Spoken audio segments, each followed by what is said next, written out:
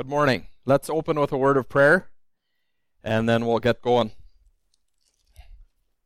Heavenly Father, I thank you so much, Lord Jesus, that you have a plan. I thank you that you are in control of all things, and that in you, it's amazing, Lord, to see that with you there is no beginning and end. There's no time. You're not constrained to that, and yet you bring us into your plan. And I just pray, Lord, if there's anybody here with a conviction to be an evangelist, to share the good news, as we all should, I pray that you would just give them the power and the boldness to do so, Lord, and as we have seen your faithfulness, Lord. And I just pray now that you would help me to bring your word. I pray this in Jesus' name. Amen. Okay, so what I meant with my statement there, Christians are confused in Lakrit. Honestly, people are confused, and they're thinking, people are empty, people are searching, that's what it seems like, but they're searching for all these fillers that won't actually fulfill. I had coffee with a guy, or night lunch with a guy yesterday, and I said, talk be boring, and on. And hij wir besaya into music, and hij wil jaren dat eines art music naam bring in a choik naam, because hij gelooft of je the answer to seeing the problems. And I didn't even know how to answer that with this, but guys, music, we all know music won't fulfill that void. As I read your words to your song, I was touched again and incredibly encouraged to see what you guys are singing and to see that Jesus.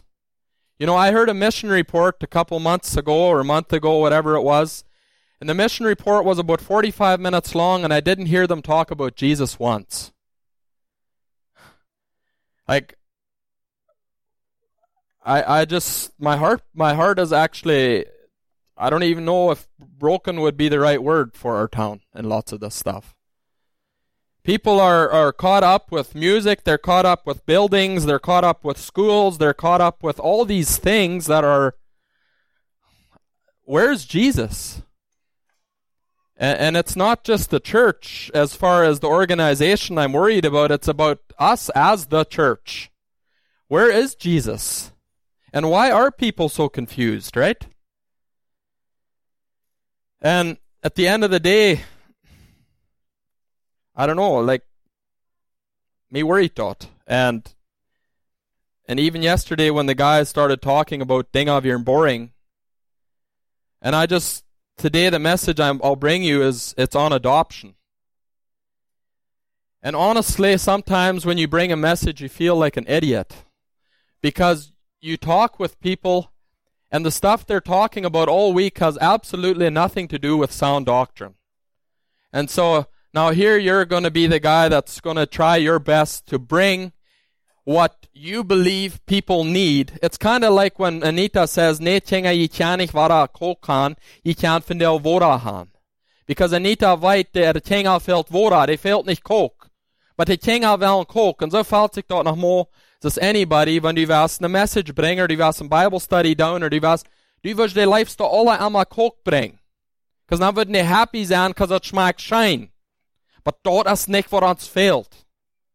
On Wednesday morning, when du in deine office nanjes and du bist confronted met een temptation, wat du hast met gestruggelt voor 10 jaar, de laatste ding wat die fehlt, is een light on Sunday morning, die fehlt doctrine, die fehlt een foundation, zodat du kan staan in the wiles of Satan, because Satan wil die destroyen. En den is einfach goed genoeg, dat ja, have je zijn deze zomer. En ik zei het niet bloß zum Extrem zijn, ik zei het because I mind it. Ons fehlt truth, ons fehlt doctrine, ons fehlt foundations. Ons fehlt krijgt wat we zoeken van deze dingen wat ons reassuren that Jesus is praying for us. He is interceding on our behalf. He does care. He is on our side. It's nicht dat ik zie in music, dat weet je alle zeggen, Jake Derksen love music. But music, I suppose, a tool through which we communicate truth. Music is never something we use to substitute truth. But at the end of the day, that's just the rant I came up here with. But wat we wel vandaag van reden as adoption. And the whole idea of being part of a family and what comes with that family. And obviously, I just spent time in Bolivia, and I was with Martin and Margie. And Martin and Margie went to Bolivia thinking that they would go there, that they would plant a church, they would reach the lost, and they would do all these big things. And they've done many of them. But the most time that they've spent, or the thing they've spent the most time doing in Bolivia is working with an adoption. They felt God wanted them to adopt these two girls, and so they have gone about doing that. Ek vroeg Martin when we got there and I saw how much time was being spent on his adoption.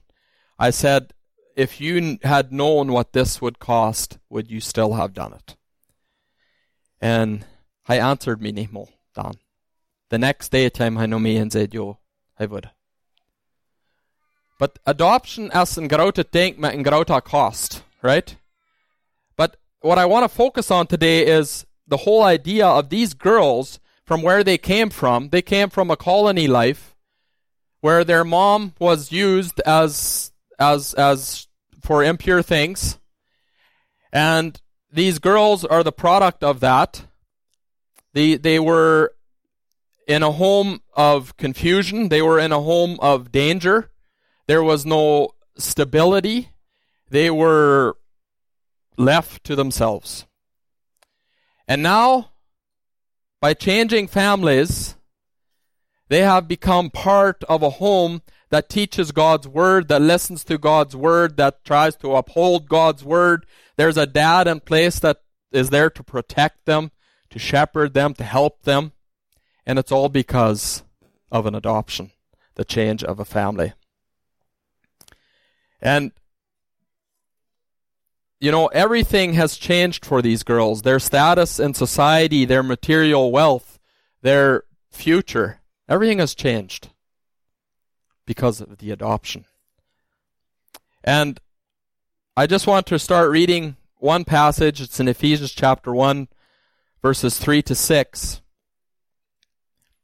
And basically what we'll be looking at this morning is the idea of being adopted from being in Adam to being in Christ, and the change that we see in that. So Ephesians chapter 1, verses 3 to 6 says, Blessed be the God and Father of our Lord Jesus Christ, who has blessed us with every spiritual blessing in the heavenly places in Christ, just as he chose us in him before the foundation of the world, that we should be holy and without blame before him in love, having predestined us to adoption as sons by Jesus Christ to himself, according to the good pleasure of his will, to the praise of the glory of his grace, by which he made us accepted in the beloved.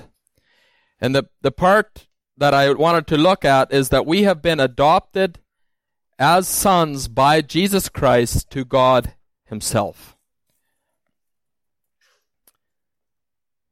God has predestined us to adoption.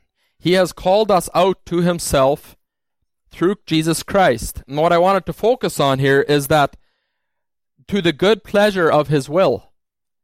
You know, it brought God pleasure to think that he would adopt us. It brought God pleasure to think that he would bring us into his family. God wanted to adopt you. God was not forced or obligated to adopt you. But this adoption has a very big price, and God knew what it would cost before he ever set out to adopt you. We see in Galatians 3:3 and Galatians 4:4-5 that there's a direct connection between adoption and redemption. Adoption comes with a price. And my mind went to Luke chapter 14, verse 25-32, where Jesus is speaking to his disciples and to the people that are following him, and it reads, Now a great multitude went with him, and he turned and said to them, If anyone comes to me and does not hate his father and mother, wife and children, brothers and sisters, yes, and his own life also, he cannot be my disciple. And whoever does not bear his cross and come after me cannot be my disciple. For which of you, intending to build a tower, does not sit down first and count the cost, whether he has enough to finish it? Lest after he has laid the foundation, and is not able to finish, all who see it begin to mock him, saying, This man began to build and was not able to finish. Or what king going to war against another king does not sit down first and consider whether he is able with 10,000 to meet him who comes against him with 20,000?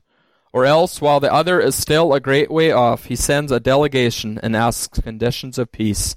So likewise, whoever of you does not forsake all that he has cannot be my disciple.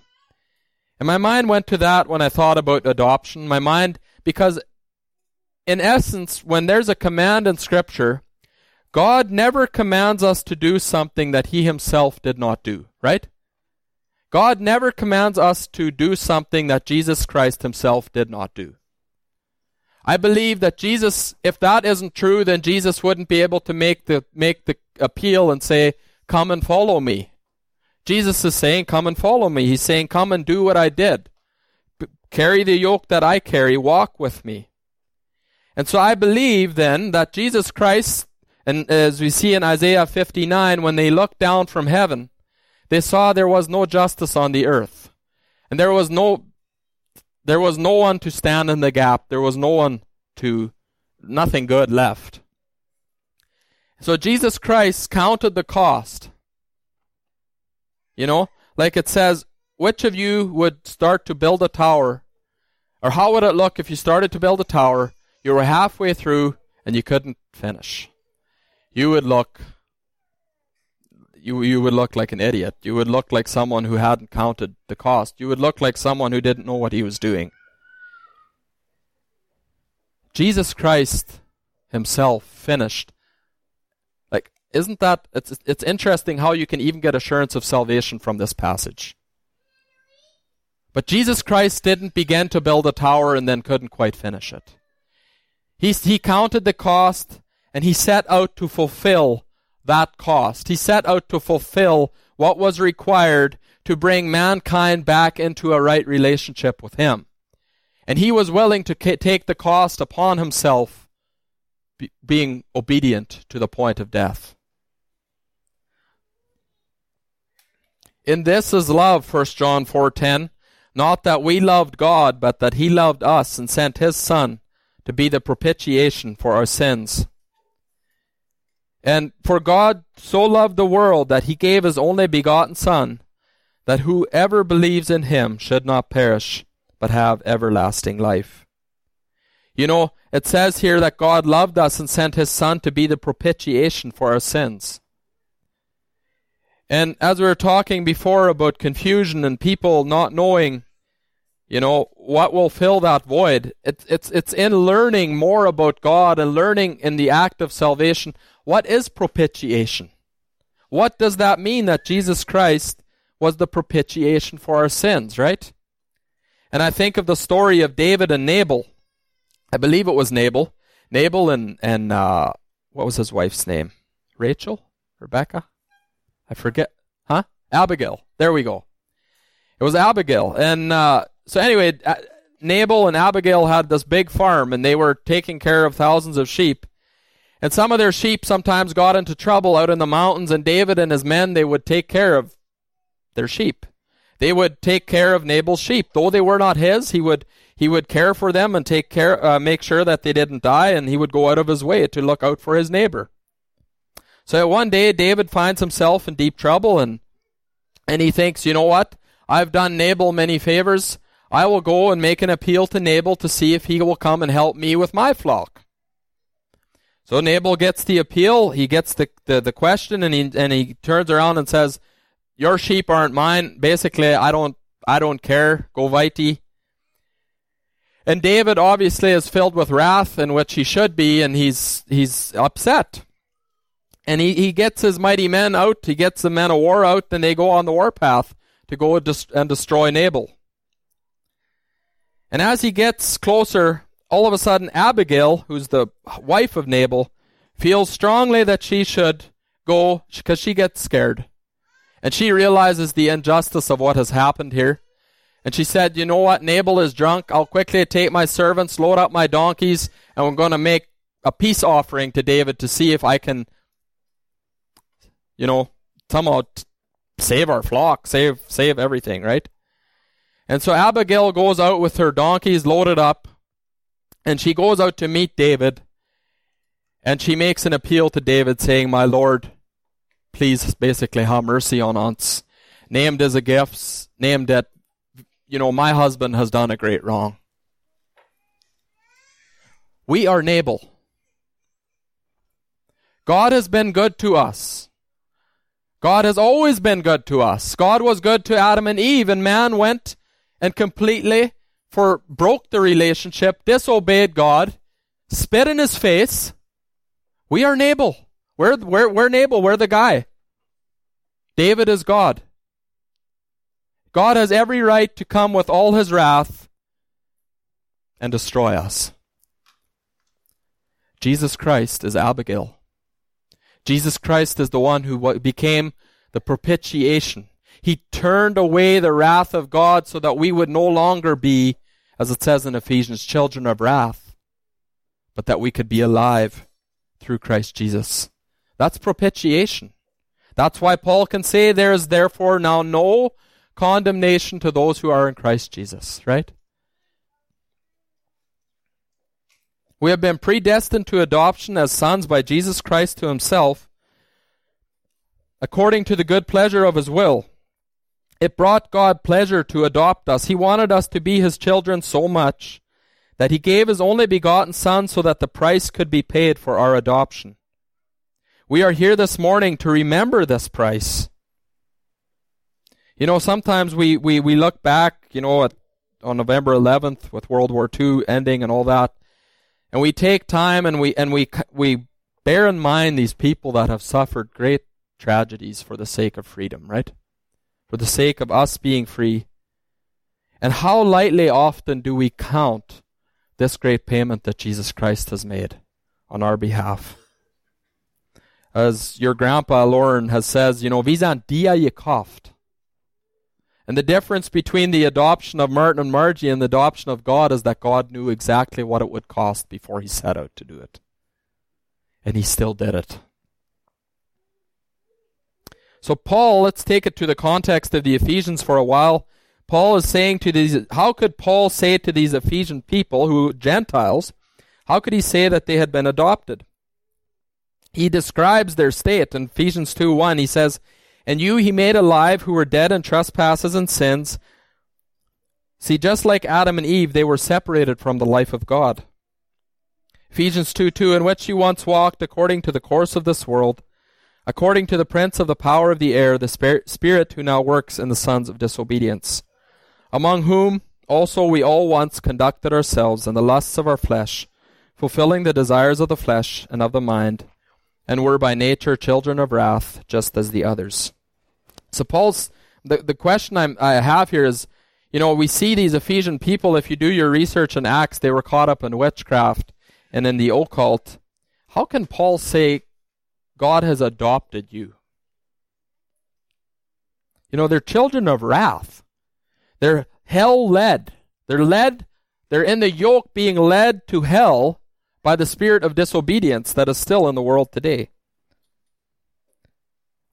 Says here, John Piper, a quote by him, I like this, I found this yesterday. It says, God did not find us like an abandoned foundling, bundled on the front step and irresistibly cute. He found us ugly and evil and rebellious. We were not attractive. We would not be easy children to deal with. And what's worse, God himself was angry with us. He hates sin and rebellion. We were then doubly children of wrath. These are the ones God pursued in adoption. Therefore, all of God's adoptions crossed a greater moral and cultural divide than any of our adoptions could. The distance between what we are and what God is infinitely greater than any distance between us and a child we might adopt. Sometimes if you're considering adoption, you're thinking, how is this going to work? This child is from a different culture, a different land, different language. Everything is different. There's such a big difference. Will this be a fit? Won't it be a fit? There's not a bigger difference than between us and God. And yet God crossed the greatest cultural barrier to redeem and adopt us. Ephesians 2:12, that at that time you were without Christ, being aliens from the commonwealth of Israel and strangers from the covenants of promise, having no hope and without God in the world. So these Ephesian people, prior to them being in the family of God or prior to them being in Christ, they were aliens from the spiritual Israel. They were aliens from the covenants of promise. In other words, if there was a promise that was written, it wasn't for them. If there was hope that was given, it wasn't for them. If there was fellowship that they yearned for, possibly it wasn't for them. It's not for you, right? That was their state. They were without promise, no hope, without God in this world. And in Colossians 1:21, Paul uses similar language when he says, "And you, who once were alienated and enemies in your mind by wicked works, yet now he has reconciled." That verse always strikes me. We're not only alienated and enemies in our mind because we were born sinners, but we're alienated and enemies of God because of our wicked works. The works that we do naturally are creating an animosity between us and God, are building up wrath on the day of the Lord. So how could God adopt and accept me and you? It seems like a great injustice. John Piper writes, there were legal realities God had to deal with. Ik denk beschrijft nu aan Lauren. En ik denk aan zijn safety job. And I think on myself sometimes. I think there's a guys, that are out in the field getting the work done. And they denken so, vi worden beschwind as a trench hier groven. Dan var vi schwind an so arbeid up finishen and dan as it all derk. And yet somebody what's in an office and us in the heart of the business sees die gas line what to us. That's a huge deal. And those aren't legal consequences to us just crossing that gas line. So we need to first go and make sure that we're doing this legally, right? Well, in the same way, there were legal realities that God had to deal with. We're not only enemies of God through birth, but through nature. And how is this going to work? How can God accept and adopt us into his family? His own justice and law demanded that we be punished and excluded from his presence for our sins. So God's own law condemns us being in his family. Righteousness was required and punishment demanded. God had to satisfy his justice and his law in order to adopt sinners into his family. This he did by the life, death, and resurrection of his Son, Jesus Christ. God had to satisfy his justice and his law in order to adopt sinners into his family. There is an attitude going on in the Christian world today where sin is kind of, we have grace, right? And grace is just kind of this awesome word that covers everything we don't understand and don't even care to know, but it's just grace. And then we're all good, and then we watch more hockey and we don't actually go and study, right? Because we have grace. Doesn't matter. Every single sin that you and I have committed was laid upon Jesus Christ. That's the cost of grace. That's not something you treat lightly. I always think about Peter after he had denied his Lord 3 times. Doesn't it say, maybe I'm wrong, but doesn't it say that Jesus looked at Peter?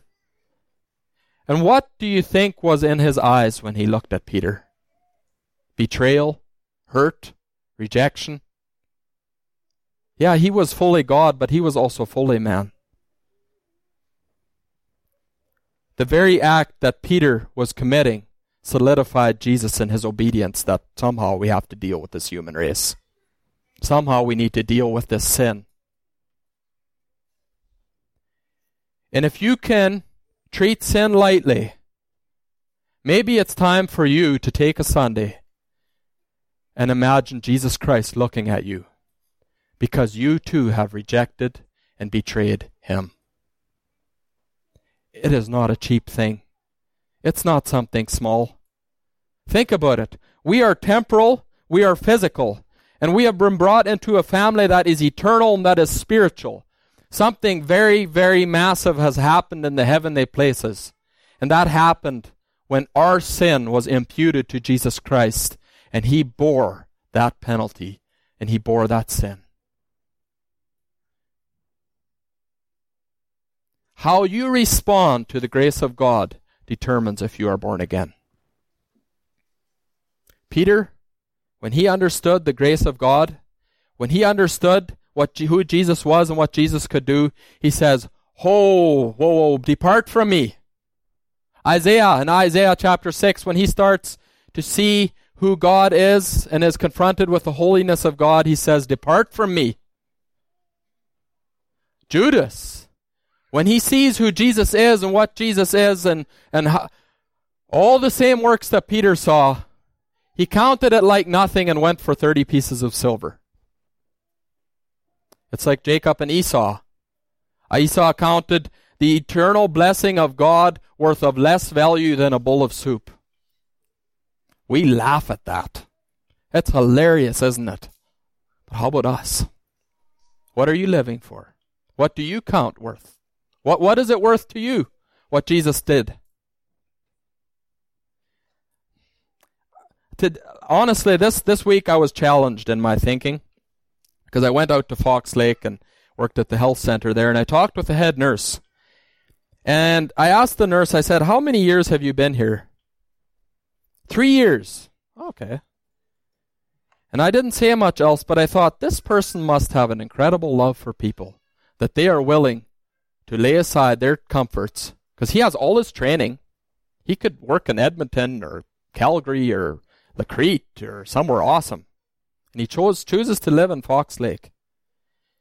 And I said to my dad, I said, it's actually a clean bit embarrassing. We Christians, we claim to have this good news that will transcend time. We claim to have these promises that will bring us from this present eternal, or this present temporal groaning, to an eternal bliss where we are in the presence of God forever. We say we hold those promises and we love them, and yet we are not willing to give one day, one evening for the Lord. I sometimes think, okay, we have these people who aren't even born again believers. They're willing to sacrifice their life and go and live in Fox Lake to help people, to give them something temporal. They will still, after they've been bandaged, and if they haven't been given the good news, they will still go to hell and receive the consequences of God's judgment. But these nurses are willing to pay that price to be there for their physical good. If we are truly convinced that we are offering an eternal hope, I believe if we are truly convinced, then we will go out there and we will pay the price. We will live for that day. But as long as we're not really convinced of that reality, grace, right? It doesn't really matter. Really. And I'm not giving you guys a hard time. These are things that I work through in my heart to see, stemmt det what vi glauben? Are we convinced of adoption? You know, I was talking with one guy the other day, and sorry if I'm preaching long, I don't get that many chances, or I do, but I'm busy some days, and so I talk long when I do, but anyway, sorry. But I was talking with one guy the other day, and we were talking about salvation, and we were talking about if we can have assurance of salvation, and the guy just said to me, he said, you know what, if we don't think we can know that we're saved, or if we believe that we can just kind of lose it, or kind of like we lose our keys, we lose our salvation, then really we don't have good news. Then really the religion that we're bringing isn't good news. We're just bringing more condemnation. Because now we're going to educate them and bring them to place where they completely understand salvation and everything, but then we're going to tell them, oh, and it's just maybe. And we're better off leaving them alone. They probably have a better chance of making it that way. Because at least then maybe they're not aware of the full price or the law. But if you are convinced that when you die, your soul will go to be with Jesus Christ, then that is safe in the hands of God. If you are convinced of that reality, then and only then will you go into all the world. Because if you're not convinced of that future reality and the glorification and the promises of God, I actually think you're not very smart to waste your life on God now for something that you don't know what's coming. Right? It's only people, once they become fully convinced of the grace of God and the adoption of God, that they will begin to bear fruit, that they will begin to say, you know what? I know what's coming, therefore I'm going to live for the Lord now, because on that day I will get everything. It will be all good, right? But if you're not convinced it's going to be all good on that day, it's kind of like making a big investment if you're not really sure it's going to give dividends. In business, if a guy would come to me, and I'm not even a business mind, but there's way better business minds in here. But in business, if someone comes to me and says, I have no idea as til wat hjälp med. I have no idea as til for schaffen, but it mag schaffen, best willing til 100,000 geben. And I kabos 100,000. Oh boy, no, not really, jeg er ikke willing, no. But if that guy to me kommer og siger, vet du hvad? Jeg vet det var schaffen. Jeg vet hvor det er, because it's sure and steadfast. And he's going to tell me, you know what? And once you give your 100,000, well, the return that you will get will be so far and greater and beyond that you're never even going to think about the 100,000 again. I'm going to take and sign a check right there, and I'll even be willing to live a poor man's life because I know what's coming. No other foundation can a man lay than that foundation, which is Jesus Christ our Lord.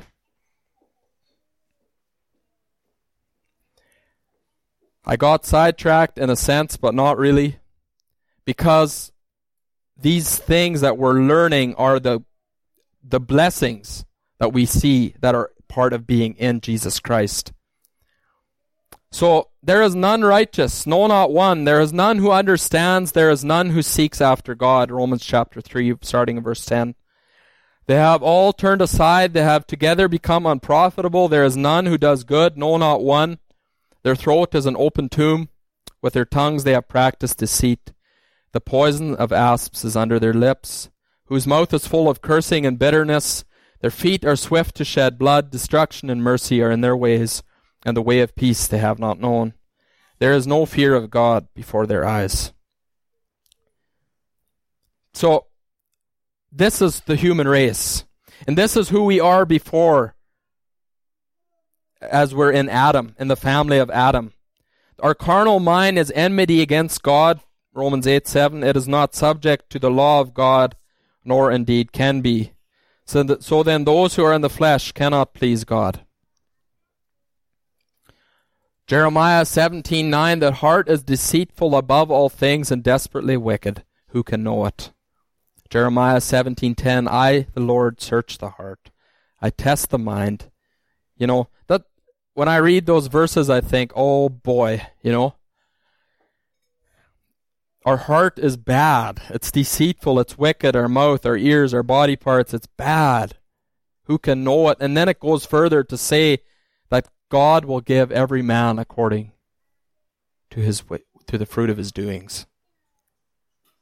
If you're here today and Jesus Christ is not your Lord and Savior, if you have not prayed to him to ask him for forgiveness for the sins that you have committed against him, then you will in your body receive the payment according to the fruit of your doings. But we see that God is holy and perfect in Romans 6:23. The wages of sin is death, but the gift of God is eternal life in Christ Jesus our Lord. For all have sinned and fallen short of the glory of God. Guys, vi denker om altså disse verses that's also common knowledge, but this is what we build on, right? This is, keep putting your feet on these things, reminding yourself of these things. You see, the Old Covenant confined all men under sin. The Old Testament ended with a threat and a curse. But the New Testament starts with blessing. It starts with Jesus, who came to lift the curse. Romans 3 teaches us that the Old Covenant, it was given so that the whole world would become guilty before God. This is the curse. You know, the word curse is commonly used nowadays, and it can mean whatever you want it to mean, but at the end of the day, there is no greater curse than being a sinner and not being able to change it. I've felt that. Have you guys felt that, where you're condemned? You can't do anything about it. The fruit of your life is showing that you're not a nice person. That's a curse, right? But as we read in Galatians chapter 3, that Christ Jesus became a curse, because curse is everyone who hangs on a tree.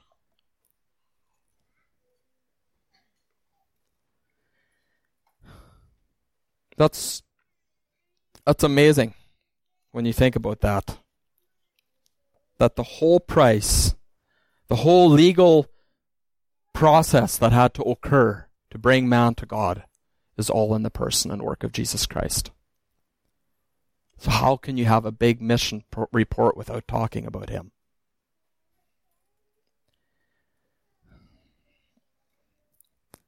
Romans chapter 5 verse 12.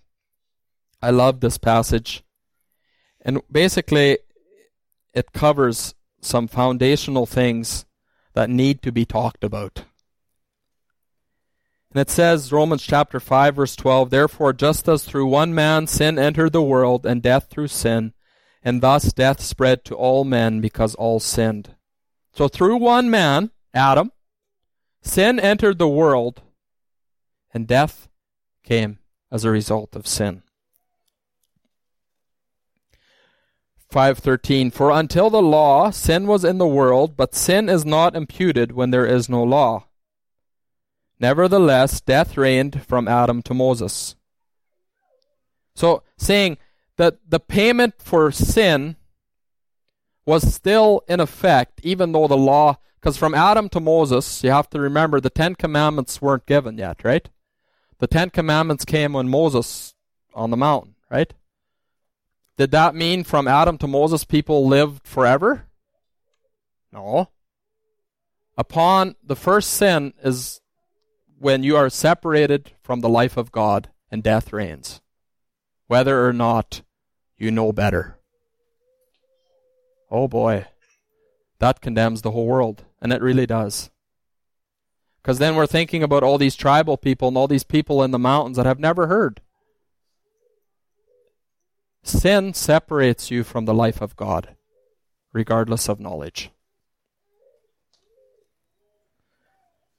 Nevertheless, death reigned from Adam to Moses, even over those who had not sinned, according to the likeness of the transgression of Adam, who is a type of him who was to come.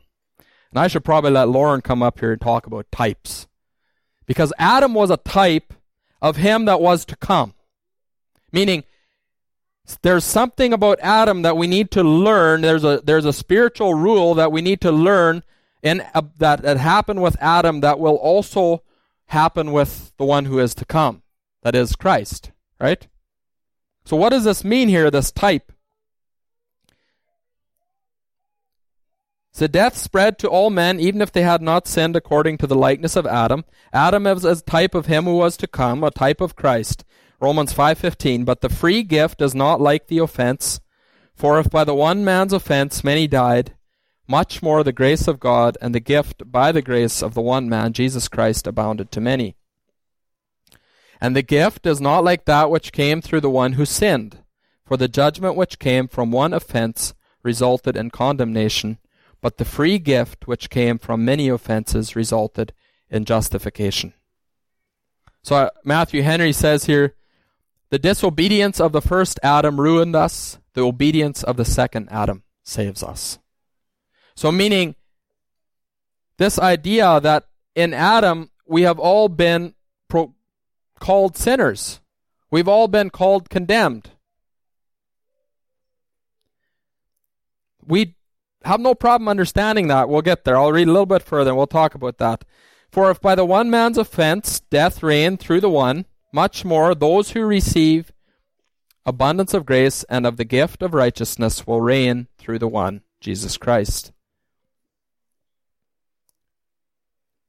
Therefore, as through one man's offense just judgment came to all men, resulting in condemnation, even so through one man's righteous act the free gift came to all men, resulting in justification of life. For by one man's disobedience many were made sinners, so also by one man's obedience many will be made righteous. Our righteousness is tied to the obedience of someone else. Think about that. Your righteousness is tied to the obedience of someone else. Have you ever felt that weight, that curse? I can't do it. I can't be obedient. I can't live out the law. It doesn't work. Well, Scripture here is very clear. It's teaching us that just as we were condemned through the disobedience of one man, we will also be justified through the obedience of one man. So condemned through disobedience, accepted through obedience. And even how it says, through one man's righteous act, we are saved. Many will be made righteous through the one man's act. Not many will be made righteous through many righteous acts. There's one act of righteousness that will make many righteous. That is freedom. Freedom from the curse of the law. We are saved because of the righteous act of our Father, Jesus Christ. No one can be saved by their own righteous acts. The passage teaches us plainly that in Adam all sinned, and therefore death spread to all men. This is our family standing. You know, we're talking about adoption. This is our family standing. This is how we are born. Cursed under the law, knowing good and evil. Therefore no one is innocent. Therefore no one can say they don't know. But this passage also teaches us that Adam is a type of him who was to come. A type here refers to a picture of one who is to come. Or you could say that a law is established showing that what Adam did was only a type or a shadow of the one who was to come. So if we think back to our illustration of first belonging to one family, receiving what they received, having their social status, their material wealth, their name and identity, but upon becoming or receiving adoption, it all changes. The interesting thing is this is simply because of adoption. There is no way that you can change your identity yourself or change the family you belong to. Christ Jesus is the answer. We are truly just recipients of a free gift. I'll read in 1 Corinthians 15 for a few verses here. 1 Corinthians 15:21. For since by man came death, by man also came the resurrection of the dead. For as in Adam all die, even so in Christ all shall be made alive. So we see clearly here, guys, two families. The family of Adam. And what did we inherit in Adam? Sin, death, and a curse. And the family of Jesus Christ. And what do we inherit if we join his family? You know, Jesus, this is where adoption comes in, as Paul says in Ephesians. In John 3, he says you must be born again. It's interesting. It's actually something we can understand. If I want to become part of another family, I need to be born again. Right? I need to have a new birth.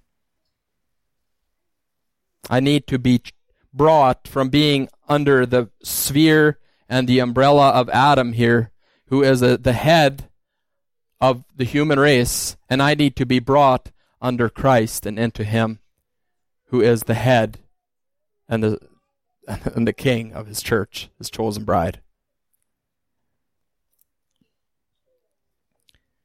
First Corinthians 15:45, and so it is written, the first Adam became a living being, the last Adam became a life-giving spirit. However, the spiritual is not first, but the natural, and afterward the spiritual. The first man was of the earth, made of dust. The second man is the Lord from heaven. As was the man of dust, so also are those who are made of dust. And as is the heavenly man, so also are those who are heavenly. In other words, we born den lekken from which we, if I'm a Derksen, I'm going to act like a Derksen. If I'm a Peters, I'm going to act like a Peters. If I'm a Giesbrai, I'm going to act like a Giesbrai. That's what he's saying. Each one resembles the one that which he comes from. And as we have borne the image of the man of dust, we shall also bear the image of the heavenly man. Now this I say, brethren, that flesh and blood cannot inherit the kingdom of God, nor does corruption inherit incorruption. You need to be born again. You need to have the Holy Spirit poured into you, right? Having, as it says in Ephesians 1:13, having believed the word, having heard the word, having believed the word, and having been sealed, having received the Holy Spirit and having been sealed. See, in Christ we attain the resurrection of the dead. Death has been conquered. In Christ the power of sin has been done away with. It's interesting. In Romans 5, it mentioned that Adam was a type of him that was to come, and in Corinthians, Christ is referred to as the second Adam. So here's just one observation I've made, and it says, or I just wrote here, we have no arguments with agreeing that in Adam all have sinned, and he is the representative of all that are lost. I think most people will, even in Lacrete, most people will, well, they will. We'll talk about the fall of man, they'll talk about Adam. And it will always come back to Adam, and Adam is the guy we identify with as being the head of humanity. And that's why we're condemned, and that's why we're lost, because of Adam and Eve. We all know that. So we all, without even thinking, identify our lostness to the character and person of Adam. We do that without even thinking twice. But why, after we are Christians, do we have such a hard time keeping the same rule and believing and saying that we are righteous as Christ is righteous? So if you have no problem identifying and accepting that your condemnation is tied to Adam, then why do you have such a hard time believing that your righteousness is tied to Jesus Christ? Do you guys get what I'm saying? The connection here? It's a family identity. And as a born-again believer, you have been placed into Christ, having received the adoption by Jesus Christ to himself. That changes your identity. You know, you talk about your, and people will talk about position and practice. Our position as believers is now we are in Christ. We are no longer under the wrath of God. You know, as it says in Mark, I believe Mark chapter 1, when Jesus is baptized, the Holy Spirit or God comes down on his own Son and says, "This is my beloved Son in whom I am well pleased." If you are in Jesus Christ, Paul says in Ephesians here, it says, we have been accepted in the beloved. That word beloved is awesome because it doesn't get used very many times, and if it does get used, it just gets used to refer to Christ. And we have been accepted in the beloved. We have been called beloved because we are in Christ. That is your standing. That's what you have to go into all the world. It's not something that I love. No, I don't love it. I hate it. When people say, "Let's freak en guy, so best in Christian." Eerst checkte hij me aan, dus I called like something, zei om je zegt, en dan zei hij, "Well, like proof." What? Die proofs van een physical mens into this morphing evolutionary state te gaan wie die was Christ? Wie die was een Christen? Wat meen je proeven? Want je bent een Christen, dan best je een Christen. Dan best je in Christ. You have placed your faith in the work and obedience of Jesus Christ. You have humbled yourself to his lordship in your life. And you say, "Lord Jesus, I come to you. You are worthy. You're worth it. I'm yours." Do you either best in Christian or do you best in Christian? Do you best in either best in physical being Right? Or die besten in the spiritual. De realities aan bed door. Die kost niet proven dat men Christen zijn. Ik weet niet meer voor sure wanneer buik ik dat zal nadoen. Ik wist niet meer wat ik zal zijn. Like, die proofs. That's either, do you believe in the blood of Christ or don't you? And if you believe in the blood of Christ, then you have been sealed by the Holy Spirit, and then He starts to work in you, and then it's not about you working for God, then it's about God working through you. Isn't it? If that's true, if what we're saying is true today, dan bid as we sehr vocal, because we hand on the good news. I'll jump here a couple pages here. But God has qualified us to be partakers of the inheritance. Das ist in Colossians 12. We are now partakers of the inheritance of the saints in the light. So God has, through Jesus Christ, taking our sin upon Himself and us being placed into Jesus Christ, we are now qualified to be partakers of the inheritance. The Spirit, Romans 8:16, the Spirit Himself bears witness with our spirit that we are children of God. And if children, then heirs. Heirs of God and joint heirs with Christ. Because you're in His family. You're going to receive what Christ receives. If indeed we suffer with Him, that we may be also glorified together. I have a quote here, I don't know from who it is, but it says, an heir is one who is legally entitled to the property or rank of another on that other person's death. Every believer in Jesus Christ is an heir of God, a joint heir with Christ. Redemption qualifies a believer to have access to the property of God and the status of sonship with God. Praise God, eh? Praise God. So, life in Adam's family, you'd say, well, it was one of rejection, it was one of a curse, it was one of obligation, and it was one of darkness. Life in Jesus Christ's family is one of adoption, of blessing, acceptance, and worship. I'm contrasting their worship with obligation. I'm contrasting darkness with light. I'm contrasting acceptance with rejection, and I'm contrasting adoption with rejection there. Yeah. So how much value is in the blood of Christ? I just want to close by reading Scripture. And then I'll close in a word of prayer. Romans 8:3.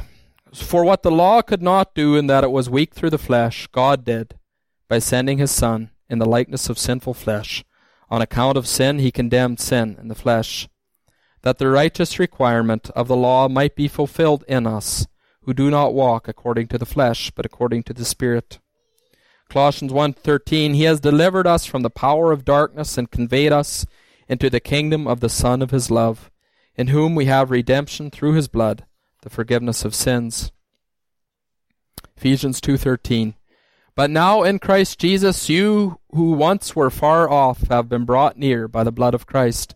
For He Himself is our peace, who has made both one, and has broken down the middle wall of separation, having abolished in His flesh the enmity, that is, the law of commandments contained in ordinances, so as to create in Himself one new man from the two, thus making peace, and that He might reconcile them both to God in one body through the cross, thereby putting to death the enmity.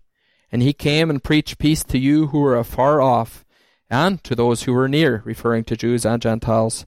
For through Him we both have access by one Spirit to the Father. Now therefore you are no longer strangers and foreigners, but fellow citizens with the saints, and members of the household of God.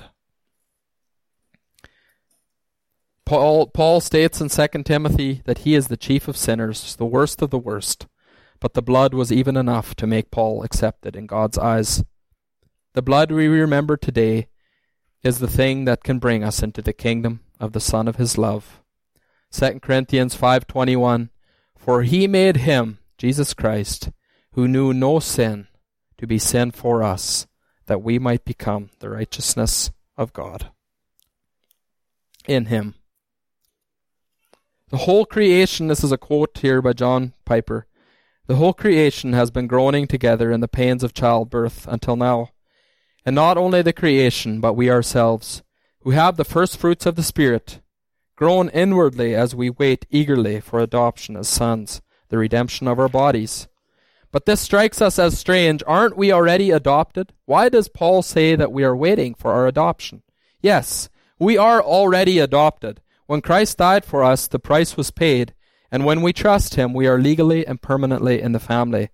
But God's purpose for adoption is not to leave any of his children in a state of groaning and suffering. He raised Jesus from the dead with a new body, and he promises that part of our adoption will be a new resurrection with no more disabilities. A new resurrection body with no more disabilities and no more groaning. Therefore, what we wait for is the full experience of our adoption, the resurrection of our bodies. I'll just read this poem, or it's actually a song. My Father is rich in houses and lands. He holdeth the wealth of the world in his hands. Of rubies and diamonds, of silver and gold, his coffers are full. He has riches untold. My Father's own Son, the Savior of men, once wandered on earth as the poorest of them. But now he is reigning forever on high, and he will give me a home in heaven by and by. I once was an outcast, stranger on earth, a sinner by choice, an alien by birth. But I've been adopted, my name's written down, an heir to a mansion, a robe and a crown. I'm a child of the King, a child of the King. With Jesus my Savior, I'm a child of the King. Let's close in prayer. Father, I thank you for the reality of your word. I thank you that it is true.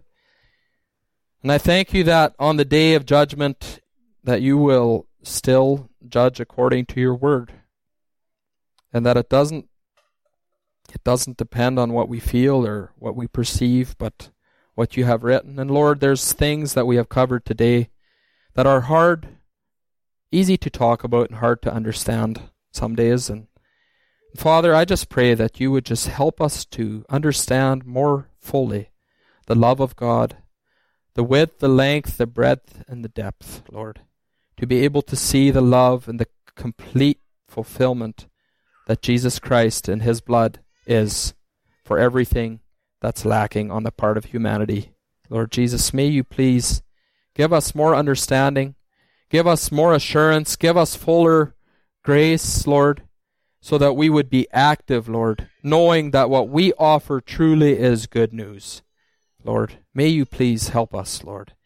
In Jesus' name, amen.